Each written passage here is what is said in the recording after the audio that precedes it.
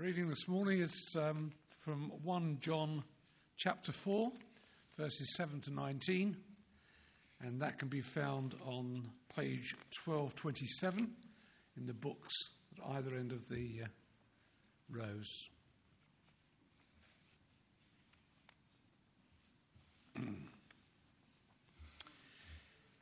Dear friends, let us love one another, for love comes from God. Everyone who loves has been born of God and knows God. Whoever does not love does not know God, because God is love. This is how God showed his love among us. He sent his one and only Son into the world that we might live through him. This is love, not that we loved God, but that he loved us and sent his Son as an atoning sacrifice for our sins.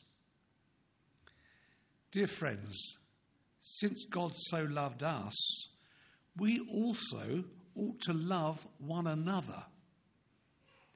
No one has ever seen God, but if we love one another, God lives in us, and his love is made complete in us.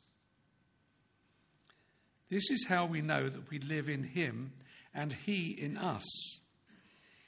He has given us of his Spirit, and we have seen and testify that the Father has sent his Son to be the Saviour of the world. If anyone acknowledges that Jesus is the Son of God, God lives in them and they in God. And so we know and rely on the love God has for us. God is love. Whoever lives in love lives in God, and God in them. This is how love is made complete among us, so that we will have confidence on the day of judgment. In this world, we are like Jesus. There is no fear in love, but perfect love drives out fear, because fear has to do with punishment. The one who fears is not made perfect in love. We love because he first loved us. This is the word of the Lord.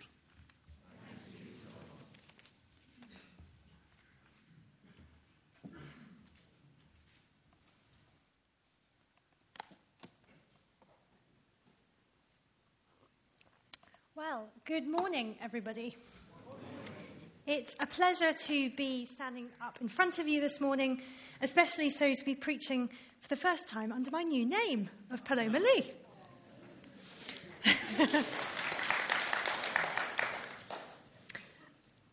As Claire said, we are continuing our culture sermon series, looking at a never-changing gospel in an ever-changing culture.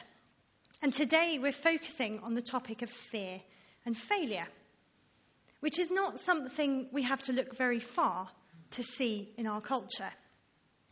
So it got me thinking, what is it that we fear? And in my preparation for this sermon, I came across all sorts of interesting and weird phobias. So I thought we'd start with a little bit of a quiz to see how well you know your phobias. And I'll warn you up front, these are quite niche, so good luck.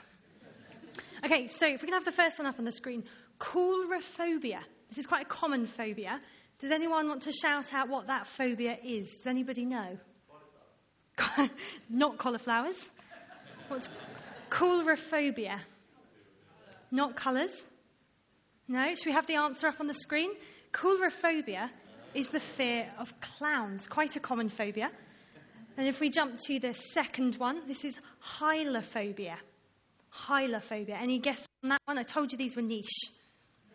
Not hair. Not water, but that's a good one. I assume that'd be hydrophobia. Hylophobia is the fear of trees. I didn't realise people were afraid of trees. Okay, this one, the next one, I think will be very common here. The one after. So pogonophobia, hopefully isn't common. Pogonophobia? What was that? Not polo sticks. This one is the fear of beards. The fear of beards. And just as a quick aside, when I was looking for an image to put on this slide, all of the images I came across looked like material from an Alpha course or something, sort of young, trendy people with beards. So I've gone for this chap instead, who's trendy but not so young. And then the next one, nomophobia. I think this one will be really common in this church and in society generally. Nomophobia. Any guesses? Not names. It's to do with these. Fear of not having your mobile phone. Okay, if we go on to the final phobia. Now, this one is utterly unbelievable, but apparently it's a phobia. And I'll be really impressed if anyone has ever heard of this. This is anatidophobia. The fear that somewhere a duck is watching you. Absolutely, the fear.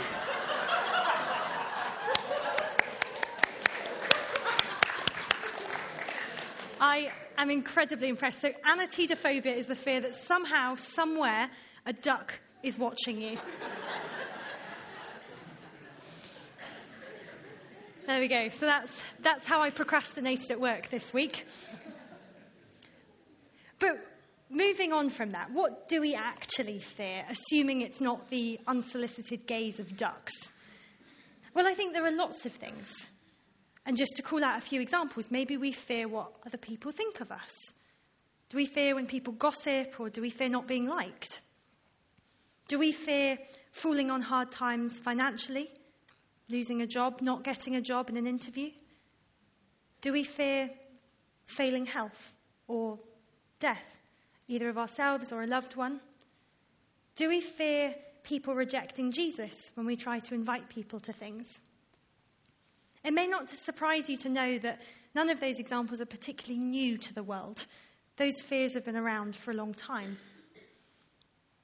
The passage that we had read today is the first of 3 letters written by John, who is probably the same John that wrote John's Gospel, who is called the disciple that Jesus loved, which is different from the John that Paloma loved. Still loves. And these 3 letters of John are written to a group of house churches, probably based around Ephesus. And they speak to all of those examples of fear in some way. And they provide incredible comfort and challenge to us.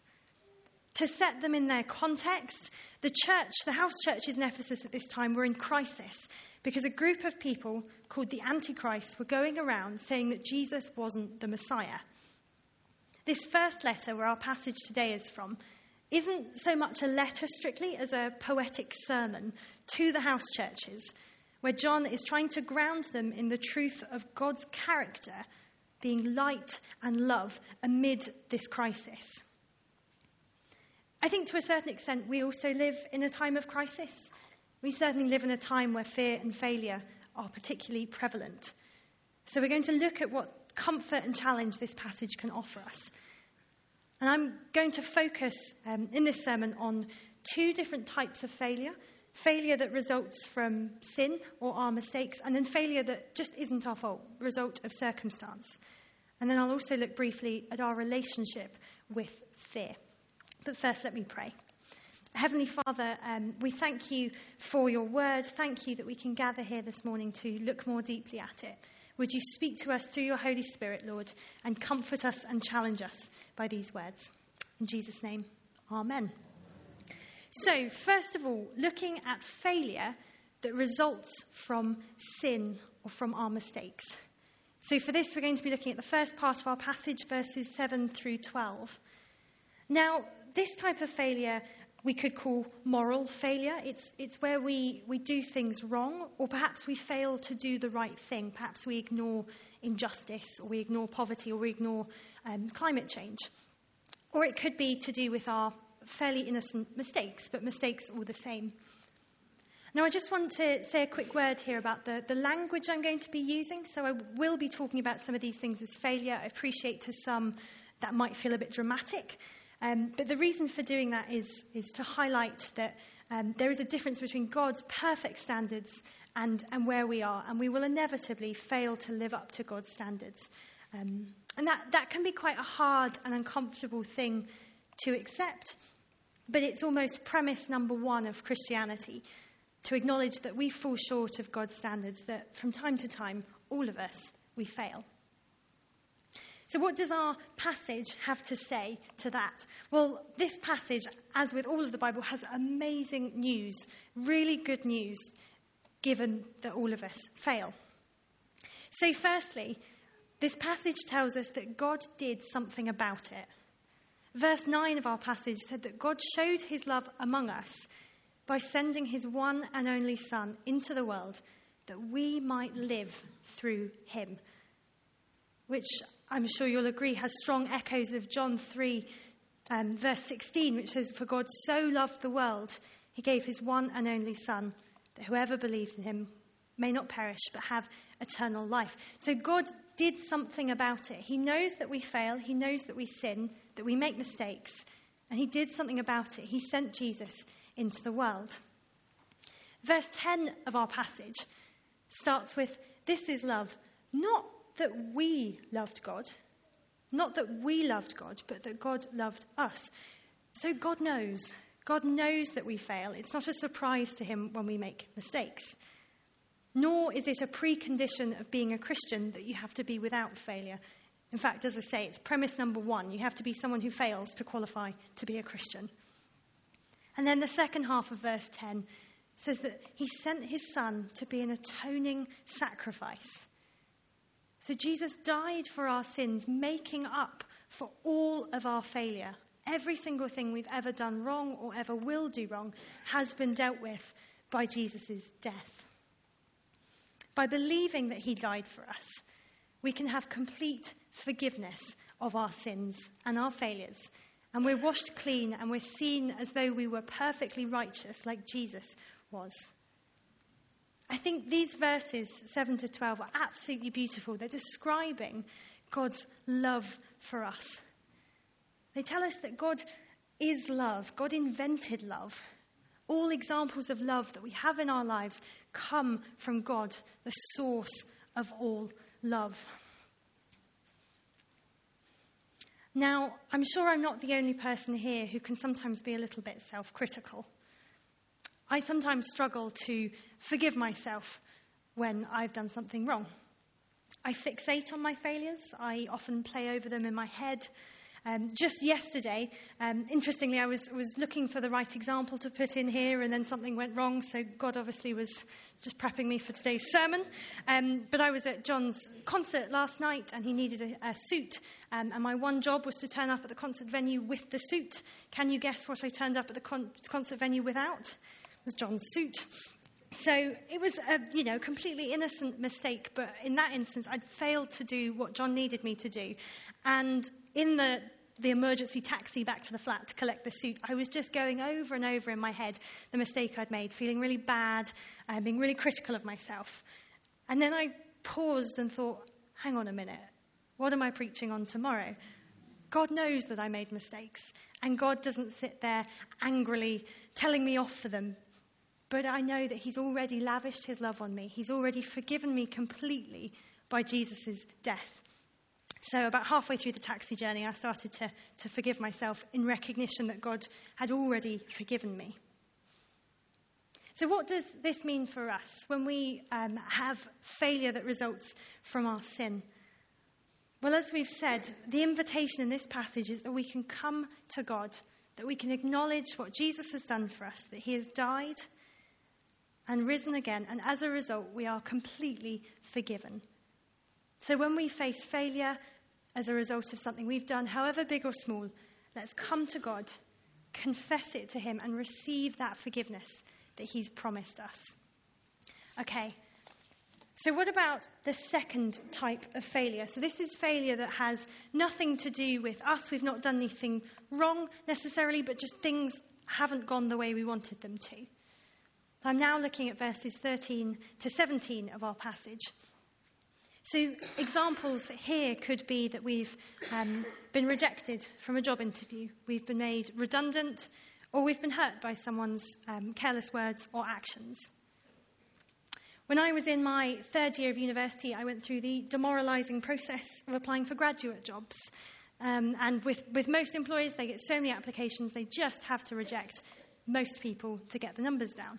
And I was rejected from the civil service, which is something I've wanted to do for a very long time.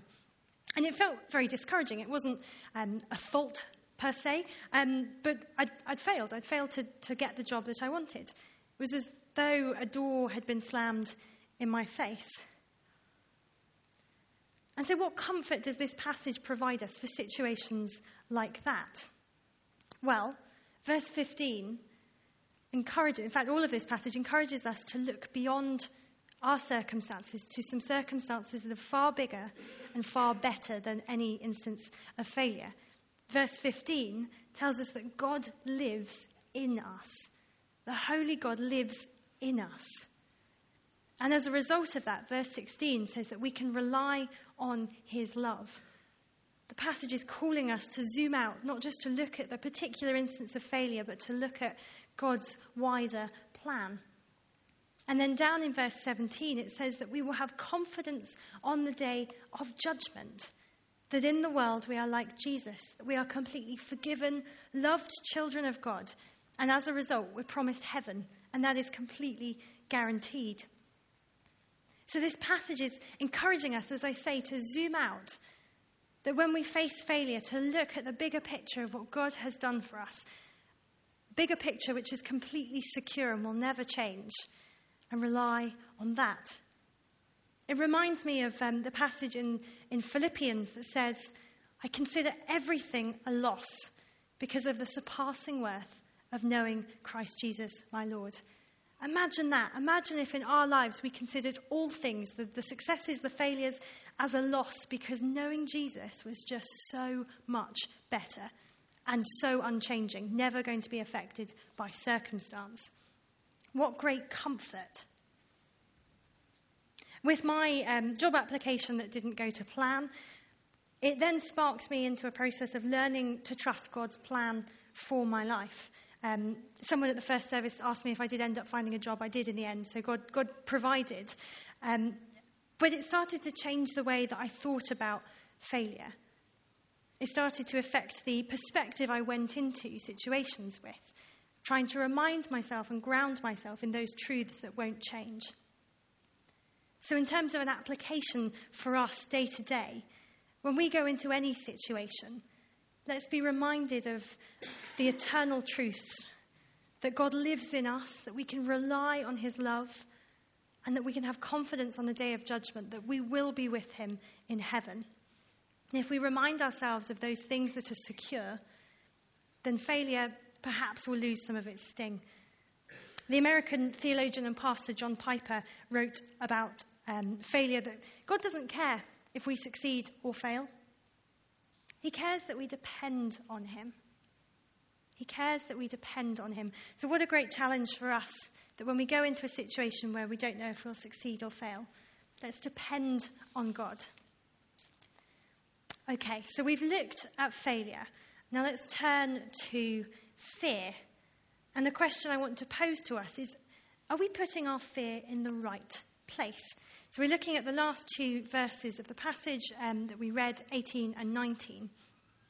We all experience fear. It could be of a whole multitude of different things. As I said, it's unlikely to be ducks watching you. But there are plenty of genuinely difficult and scary things in life that we can fear. Perhaps one of the fears we have is of failing. Or as we said at the beginning, failing health, not having enough money to pay the bills, etc. I could go on. Now, all of these things are understandable causes of fear. But this passage challenges us to be transformed in the light of God's love when it comes to fear. So verse 18 tells us there is no fear in love. What a bold claim. There is no fear in love because perfect love, God's love is perfect, drives out fear. Now, I'm sure that I'm not the only person here thinking, I still fear, definitely. But it's okay, because verse 18 also reassures us that we're all works in progress. It says, the one who fears is not made perfect in love. I'm definitely not there yet, so we're on a journey towards overcoming fear as we realize God's love for us. And verse 19 reassures us that when we go on this journey of overcoming fear, we do so in response to what God has already done, to those truths that are already secure. We love because he first loved us.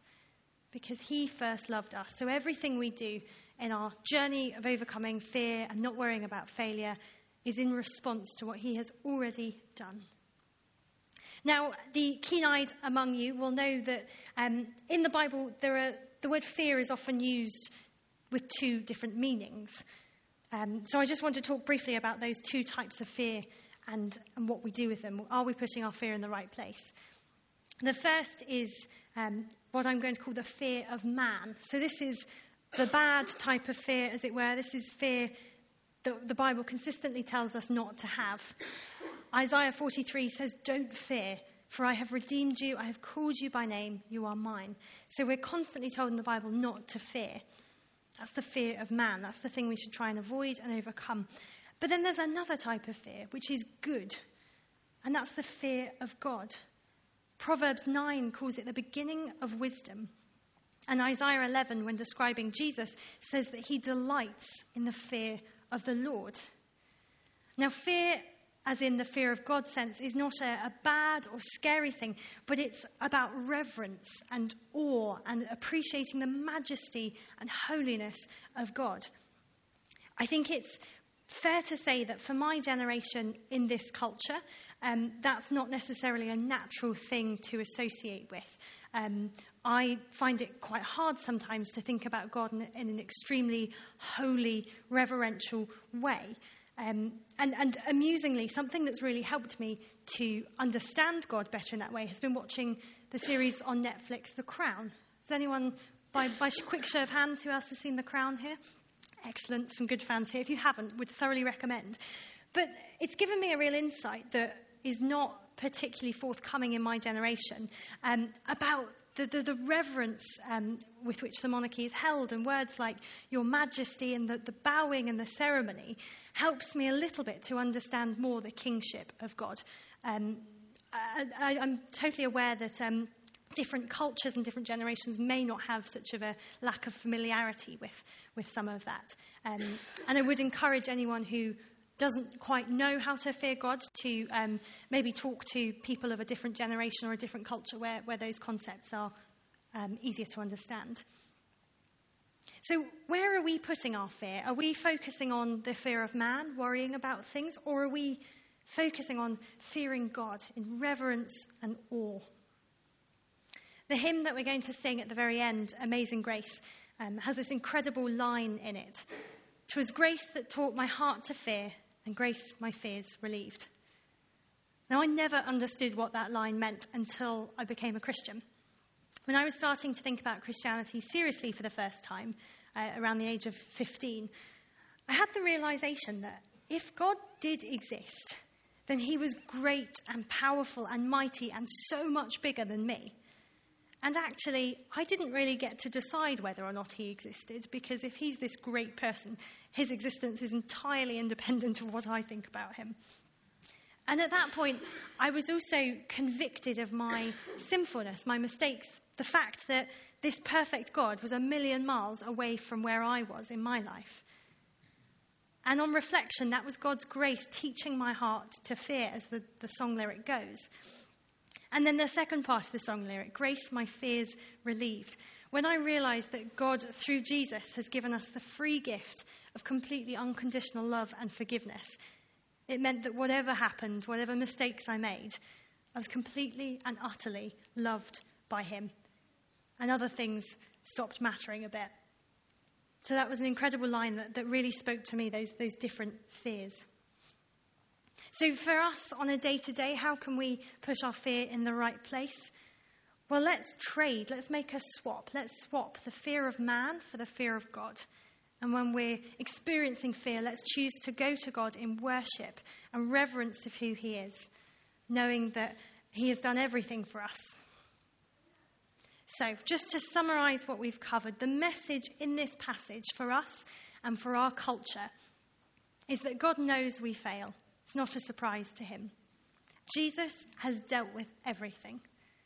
And he's given us a hope that is far greater than any circumstance.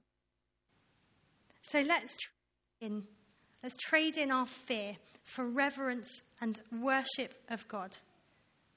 Only in Jesus can we be free from fear, because God's love is unchanging in failure. Amen.